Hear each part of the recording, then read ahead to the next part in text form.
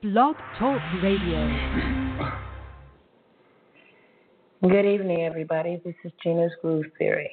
Tonight's topic, building black wealth, breaking down wealth in black and white. The average black family would need 228 years to build the wealth of a white family today. Just as past public policies created the racial gap, current policy widens it. If current economic trends continue, the average black household will need 228 years to accumulate as much wealth as their white counterparts hold today. For the average Latino family, it would take 84 years. Absent significant policy interventions and seismic change in American economic, people of color will never close the gap. Those are the findings of the new study of racial wealth gap released this week by the Institute of Policy Studies and the Corporation for Economic Development. They look at trends in household wealth from 1983 to 2013, a 30-year period that captured the rise of the Reaganomics, expanded international trade, and two major financial crashes fueled by bubbles in the tech sector and housing prices. The authors found that average wealth of the white households increased by 84% during those 3 decades, 3 times the gains African American families saw, and 1.2 times the rate of growth for Latino families. To put that in perspective, the wealthiest Americans, members of the Forbes 400 list, saw their net worths increase by 732% during that period on average. If those trends persist for another 30 years, the average white family's net worth will grow by $18,000 per year. But black and Hispanic households will only see their growth grow by $750 and $2,250 per year, respectively. By the time that Fair Housing Act made housing discrimination illegal, people of color had missed out on decades of robust growth. Economist Tom Prickett said that, left uninterrupted, we will move toward a hereditary aristocracy of wealth, says Chuck Collins, one of the study's authors. What he didn't say is that the United States, there would be almost entirely a white aristocracy of wealth. The study looked at financial wealth, stocks, bonds, and the like, real estate and business capital, but excluded durable goods like cars and consumer appliances. Like other studies of racial wealth gap, it excluded Asian Americans and Pacific Islanders, Native Americans, and other people of color because of limitations in the underlying data. Recent years have brought a heightened focus on income inequality, but while they're related, wealth inequality is far more pronounced. According to the study published by Dermos last year, the median income for whites in 2011 was around 50% higher than that of blacks and Latinos, but white median households' wealth was around 16 times greater. It took 400 years of slavery, segregation, and institutionalized discrimination in the labor and housing markets to build the wealth gap that we see today. For example, by the time the Fair Housing Act made discrimination in housing illegal in 1968, people of color had missed out on decades of robust growth in housing markets, and much of the next generation missed out on the wealth building in the 20 years it took to fully implement the law. The racial wealth divide is how the past shows up to the present. Chuck Collins says, from The Nation, we have a deep legacy of wealth inequality that undermines the whole idea that we have a meritocracy, that there is an equal playing field. The racial wealth gap continues to grow, not only because of the income inequality, whites have more dollars to sock away, but because accumulated wealth is a mechanism for transmitting economic success from generation to generation. It is a vicious cycle. Poor communities have limited tax bases to fund, to fund their public school systems, which lead to sharp disparities in educational quality. A family with some assets could help their kids pay for an education or put down a payment on a first home or kick them some seed money to start a small business. All of these help the next generation climb the economic ladder. Wealth also provides an important cushion, also unexpected shocks, things like temporary job losses and unexpected medical bills. If you got some wealth, you can weather the storm without getting over your head in debt. According to Princeton University sociologist Dalton Conley, the wealth of a child's family is the single greatest predictor of the child's future economic prospects. Conley, whose data did include things like cars and household goods, found that even white households hovering over poverty line have a net worth of 10,000 to 15,000.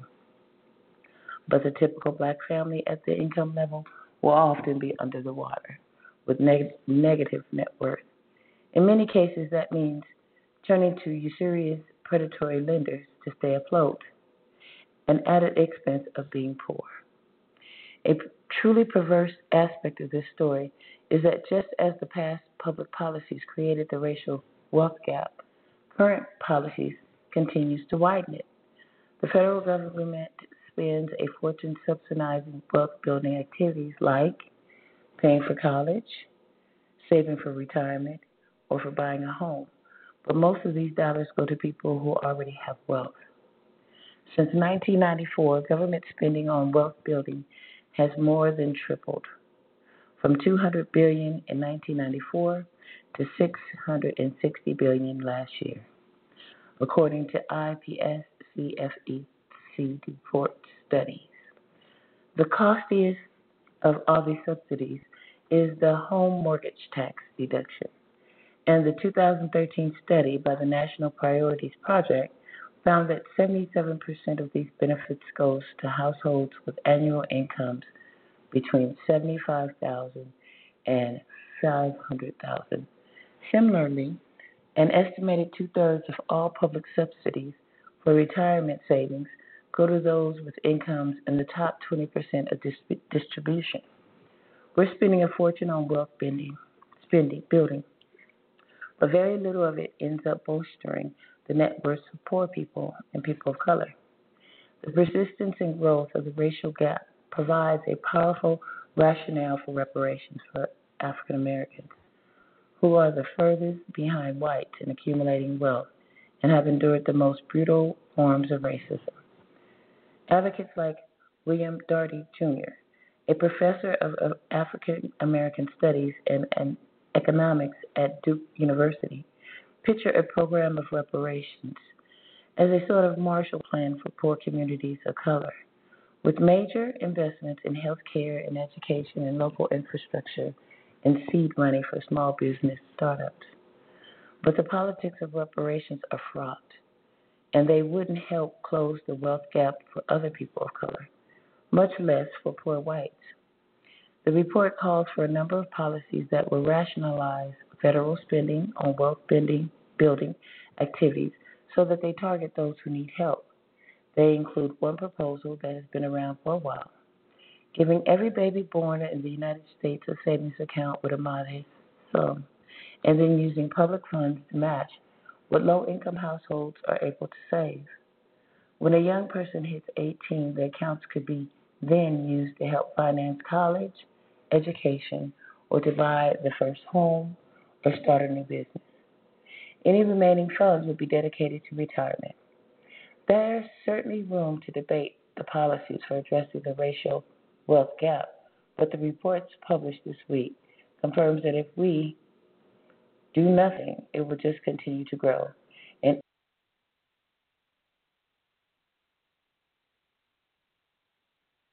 having a corporate job, let's start there. In 2001, I was a call center supervisor, and I was working in Woodland Hills in the Warner Center business area, and I was one of the best supervisors that they had out of 5 in the day shift. And when I first entered the job, I was just like anyone else. I wasn't a supervisor, and I wasn't a team shift lead. I grew in a matter of 3 months. In 3 months' time, I was a shift lead, and by that fourth, fifth month, they found that not only was I well with the system and the computer system, and I knew how to run it, not only did I know how to operate on their system as a person taking calls, but that I could work and keep people online and in tow as well. As I said, I do have a call out there. If you'd like to speak, you can press 1. A lot of people don't know that. When I became a call center supervisor, when they offered me the position, I took it. And I had a counterpart, a male English coworker, who felt that for whatever reason, I grew too fast. As he being an English-born native, not even a citizen of the United States, he had asked me and inquired several times, what did you do? What did you do? It took him. He came in starting on the line just like I did, I'm sure. And it took him 2 years to get to have that opportunity to become a supervisor. And over the period of time, I gathered that he grew angry at me, and then he took that attack out on me. Every day I would come in, we have a 30-minute layover. Every day he would come in at 3 o'clock, and I would be leaving at 3:30. He was very aggressive. He was downright insulting. He made comments about Compton and things that made me feel very uneasy. In a work environment that I had felt safe in, I no longer felt safe. I felt that I was inside of a place where I was becoming isolated. From being isolated, it turned into what my doctors soon I would find: repeated illness. I would get laryngitis just out of the blue, not even yelling or screaming or raising my voice.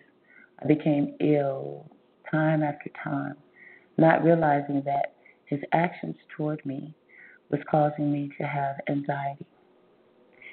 And at that time, as I tell a lot of you, I didn't believe in mental illness.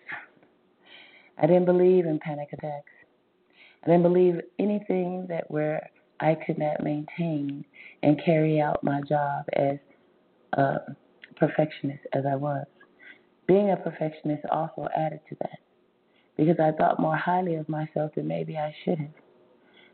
Being that I was brought up to be that way, I was private school educated as well as all my friends, so I considered myself in the game. My family always taught me that no one can ever touch you if you have brains. Education and all of these things that I see that I had today, it doesn't make a difference. Today, my education at that time back then didn't matter. It didn't matter what group that I came from or what garden that I grew in. This man had it out for me. And every day for that 30 minutes, he made my 30 minutes a living hell. Before I recognized it, I was sweating and feeling these feelings I'd never felt before, like I was going mad within myself. And I felt unsafe. And then I'm hearing him say to me all these disgusting things he spoke about with my counterpart, my coworker from day shift. He would say things that were totally disgusting, and I could not understand it. No one seemed to come to my aid. It was like what he was doing was just normal business as it was. That's what led me to going to the doctor at the advice of a attorney friend of mine. Keep in mind, that job that I had was not it wasn't my career. It was a job that I was doing because it was paying well. It brought in good money. It kept my kids in private school. It kept everything flowing. I didn't have to depend on anyone. I was a self-made, independent woman all day. I could acquire everything that I wanted 401k. I was building my monies. I set monies aside, CDs. I didn't have a worry about what my income was or if I was to lose my job or if that one day I would wake up, as my mother would say to me, and God rest her soul, Kitty would say all the time after working 36 years on the same job, she would say, one day I might not have this job. And so she always, all through my whole life, she was always reinventing herself. She went back to college. She took up her art. She was an artist as well. She took up oil painting. She took up sketching. She took up cake decorating. She took up decorating shirts, creating things. And I wondered, she even took a job, and I'll never forget. My mother was what you consider a high maintenance. We didn't have men in the house. There was no fathers in the house. She was a single mother. But we only dealt with people in Orange County. We had a very multicultural family.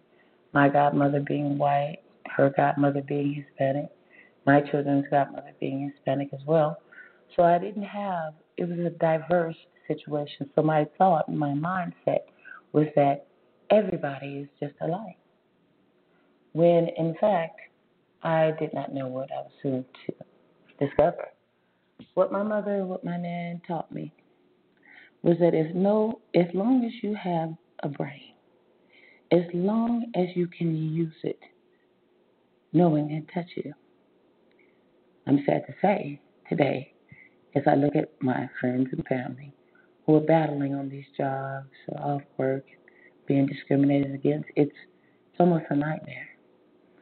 But I stand today as not having worked since a real job since 2001 and then being diagnosed with panic dysfunction disorder. That changed my life, changed my world. I came to know that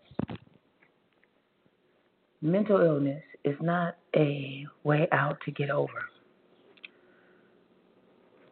Mental illness and disorders, schizophrenia and panic anxiety dysfunction disorder, it all comes from a traumatic incident. Not saying that as a young child that I didn't experience traumatic events that could have added and aided my adult life. But it was quite different from being traumatically traumatized by someone you knew as opposed to being traumatized by someone who you didn't know and someone who wasn't even from your own country. And then while watching everyone watch me get terrorized and inhibited, that's what I came to be. At the urge of that attorney friend of mine, I went to seek help.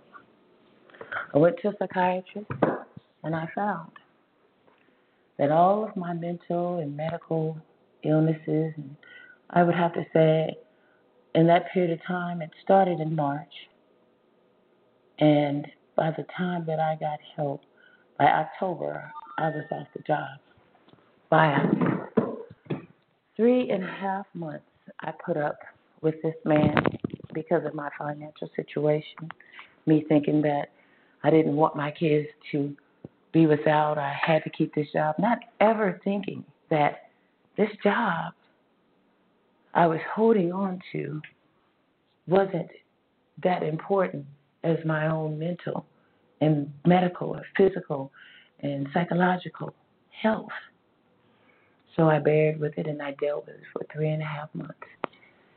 And today, as I realize I could have left, if I had have known what I know today, is that no one should ever remain in an unsafe situation.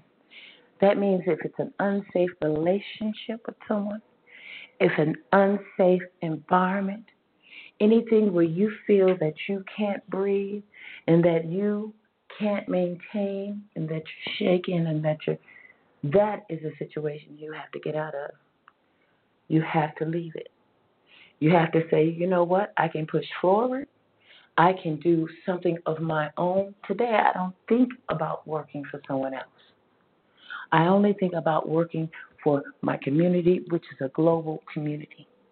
People who have struggled and battled through all types of horrendous situations. all types of tragedies. Not only did I suffer losing my mom and my great aunt 6 months and 2 days apart, but now I had lost that precious job in which I didn't even gain any respect. My boss, being a female, didn't even save me. For that, I've learned today there is nothing out there that's in the employment force that is not mine that I have to hold on to.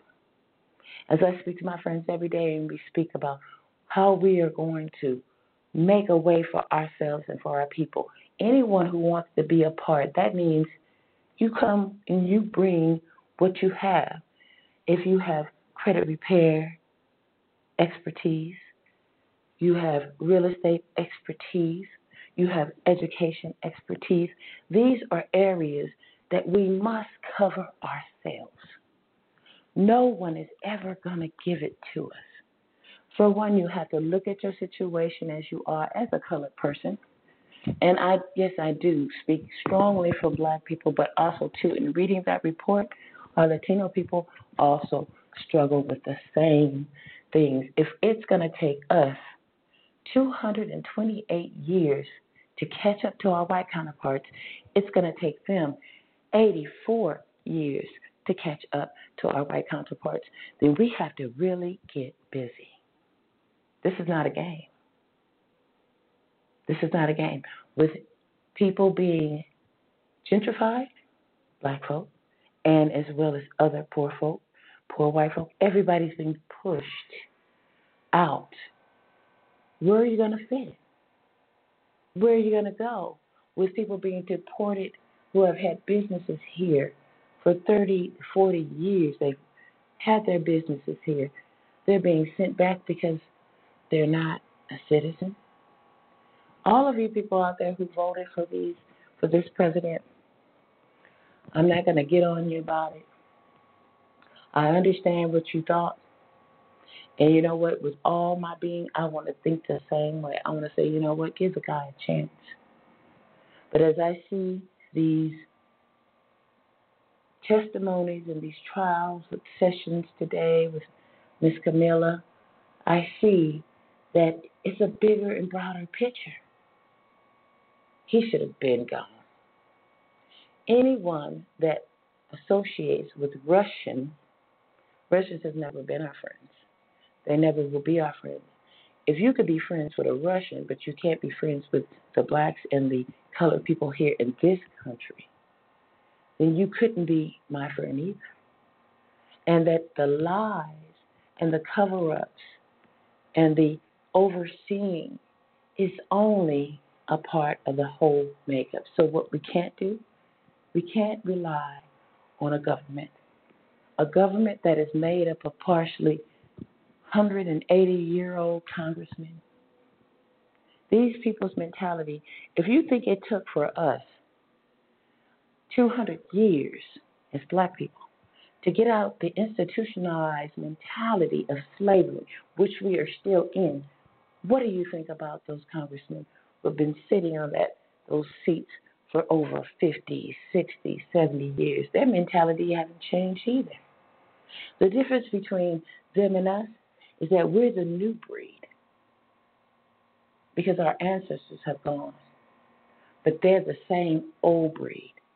And you wonder why their lifespan is so long.